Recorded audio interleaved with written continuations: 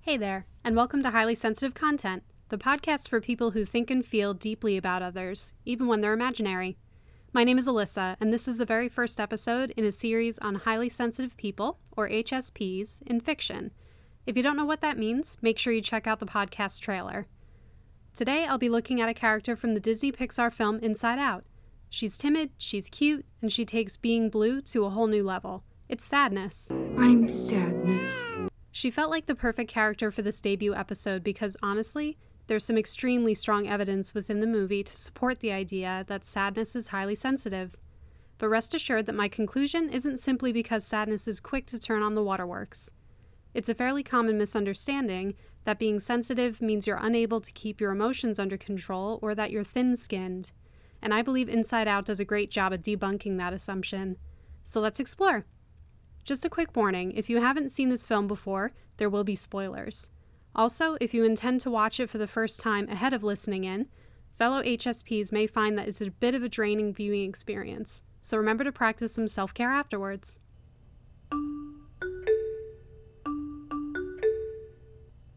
Inside Out follows an 11-year-old girl named Riley, and most of the film depicts personifications of the emotions that exist within her. Those emotions are joy, sadness, fear, anger, and disgust. Despite having a relatively harmonious start in life, the main characters are faced with some serious complications as Riley grows up, and she must find a way to cope with her conflicting and sometimes catastrophizing internal feelings. Right from the start, we are shown that joy is essentially the character in charge when it comes to Riley. Joy is Riley's only emotion when she is born. Personally, I think there's some artistic license taken here. And because Joy manifested first, it probably seems fair enough that she would take the reins. After all, who could argue that joy isn't the best feeling we could have? The negative connotations that come with sadness, fear, anger, and disgust are pretty apparent. However, sadness came into existence right after joy, 33 seconds after, to be precise. And she quickly began expressing herself in Riley's actions just as much as joy was. This actually makes a lot of sense. Babies have to cry whenever they need something because it's virtually the only method of communication they possess. But even though Sadness is a very thoughtful, observant, and compassionate character, she is disregarded by others as a necessary piece of Riley's personality. Joy certainly does not see sadness as a fundamental part of the emotional spectrum, as evidenced by her saying things like, "I'm not actually sure what she does. And I've checked, there's no place for her to go, so she's good, we're good, it's all great." And, "This is the circle of sadness. Your job is to make sure that all the sadness stays inside of it." So, you want me to just stand here? Hey, it's not my place to tell you how to do your job. Since Joy has taken over most of the control herself, the other emotions also follow her lead and allow Sadness to largely get pushed aside. We are shown how orb-shaped memories are created by Riley's experiences, and they take on a particular color to represent the relevant emotion associated with the memory. It is considered a good day by everyone if most of the memories created are joyful ones, but a bad day if there's too much sadness. For any fellow HSPs out there, it may be a familiar position to be considered the resident buzzkill in a group. Joy and sadness are challenged when they are both suddenly whisked away to an area of Riley's mind that they've never been in before. The two are obviously confused and worried about how they can get themselves back to headquarters. Did you catch that pun? Headquarters. But Sadness becomes a drag, quite literally, because she is so overwhelmed by their plight. In a previous scene, she explains, "Crying helps me slow down and obsess over the weight of life's problems." She withdraws in order to gain some energy and stability back. "I'm too sad to walk. Just give me a few hours." But isn't given enough space for this to work adequately. This is why she winds up shutting down multiple times. Her overstimulation is compounded with each new setback. Yeah, the long way. An uncomfortable experience. Oh, is it all gonna be so interactive? The recharge process for HSPs differs from person to person, but I can say from my own perspective that if I'm unable to disengage and take a break after trying something new or dealing with overstimulation, things turn into a real struggle. One detail that I appreciated in this movie is that we do get to witness Sadness attempt to speak up when she has a strong opinion about something. After Riley and her family first arrive at their new home, Riley's dad becomes distracted by a work call, and she feels pretty dejected at that moment. Sadness responds by saying, "Oh, he doesn't love us anymore. That's sad. I should drive, right?" And she tries to step up to the controls. Even though this is a bit of an overreaction, she has a valid point. Riley probably should feel sad about this. But Joy quickly interjects and won't allow Sadness to take charge because, well, sad is equated with failure. It's clear that this is not a new situation for Sadness, and it makes her stay off to the side where she won't cause any more trouble. She's made to feel like the bad part of Riley. She doesn't receive any support from the others, and Sadness apologizes to the rest of the emotions a lot in the movie.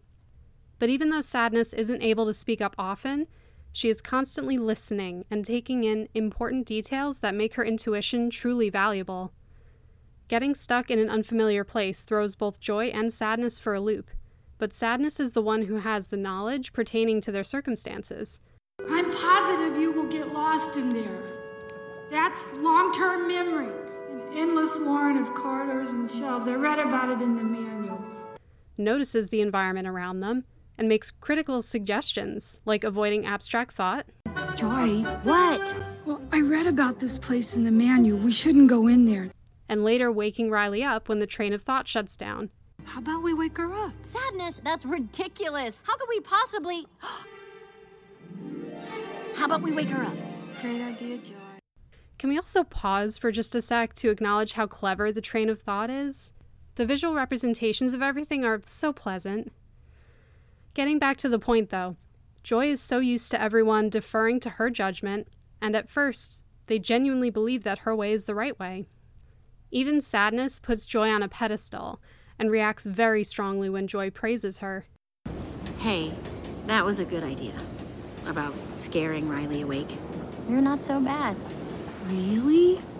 Not to mention, she corrects herself for describing the memories that she likes, as though her natural opinions need to be resisted. I love that one too. Not a girl. Now you're getting it. Yeah, it was the day the Prairie Dogs lost the big playoff game. Riley missed the winning shot. She felt awful. She wanted to quit. Sorry, I went sad again, didn't I? I'll tell you what, we can keep working on that when we get back, okay? Okay. But Joy's strategies involve being rather impulsive, and she doesn't utilize much patience in her problem solving. Sadness, on the other hand, waits until she has more information and has a better awareness of the consequences when they make a choice. Her sensitivity is a major factor in hers and Joy's ability to reach the end of their journey. Even though Sadness ought to be recognized for being a more steadfast and conscientious emotion than the others, she has instead internalized that she is a nuisance. I'm sorry. Something's wrong with me. It's like I'm having a breakdown. Listen to what Joy says to Sadness right before shooting off through a recall tube and leaving her behind. Sadness, stop! You're hurting Riley. No, I did it again. If you get in here, these core memories will get sad. I'm sorry. Riley needs to be happy. Did anyone else feel a horrible lump in their throat at that? Dealing with this perpetual underappreciation makes Sadness decide that Riley's better off without me. Joy may have come to regret her decision to quite literally yeet off to victory, but the damage is done. Sadness tries to hide herself away in imagination land instead of returning with Joy so she can't hurt Riley anymore. We might not know what would have happened if Joy had followed through and Riley was no longer able to express sadness. We've seen the instability resulting from only 3 of her emotions driving her, though, and it's safe to assume that she'd have significant hardship when it comes to communicating and understanding herself. Deep down, I think Sadness knows that she has a big role to play in Riley's life, given that she instinctively wants to touch certain memories, even after learning that this changes them to sad memories. She did something to the memory. What did you do? I just touched it. Well, that shouldn't make it Oh, change. change it back, Joy! Sadness hasn't had opportunities to see how her being more involved can influence Riley, but she seems to really want to trust her gut feeling that Riley needs her. She routinely tries very hard to make a positive impact anyway, And a great example of this is when Joy and Sadness meet Riley's imaginary friend Bing Bong. This part cotton candy, part elephant, part dolphin creature leads them to a shortcut through abstract thought. The three of them are nearly trapped inside. I mean, geez, guys, she tried to tell you. But Sadness can see a solution because of the way she carefully considers all angles and options available, another typical characteristic in HSPs.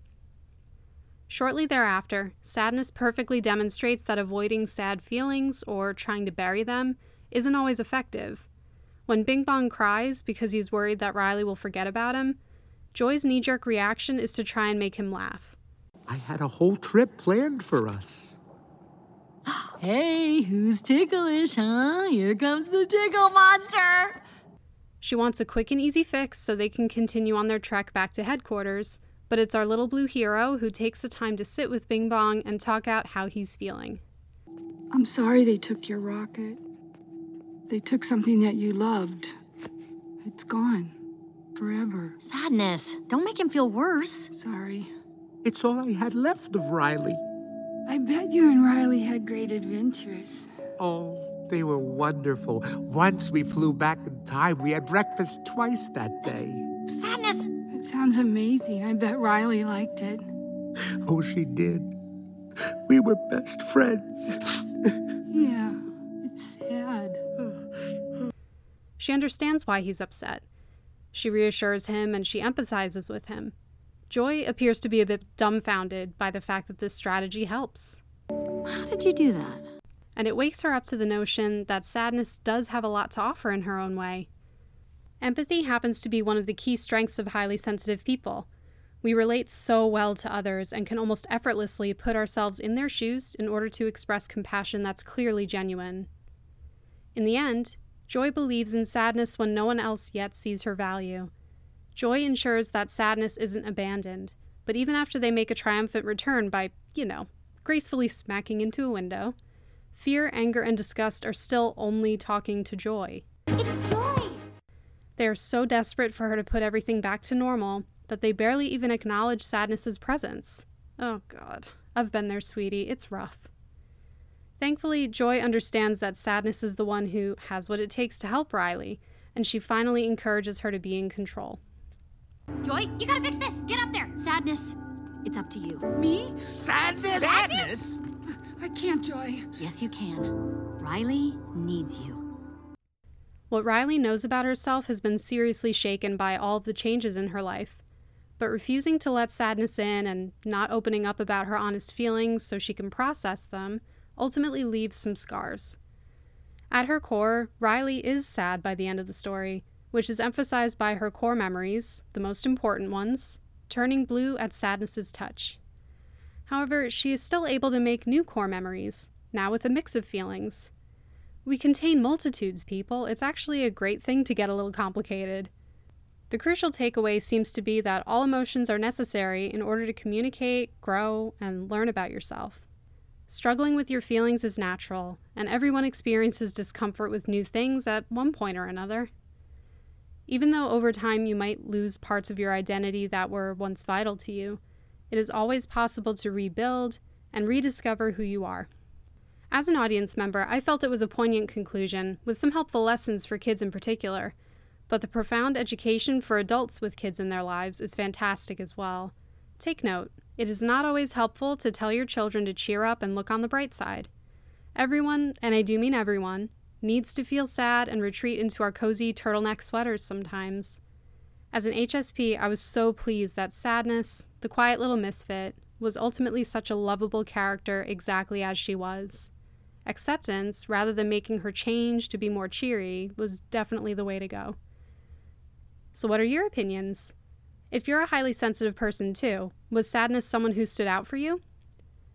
There's a link in the episode description to leave me a voice message, as well as a link to the Facebook page. I have a whole pile of episodes planned for the future, and I would love some feedback, so please reach out. Thanks for listening, and remember to always handle yourself with care.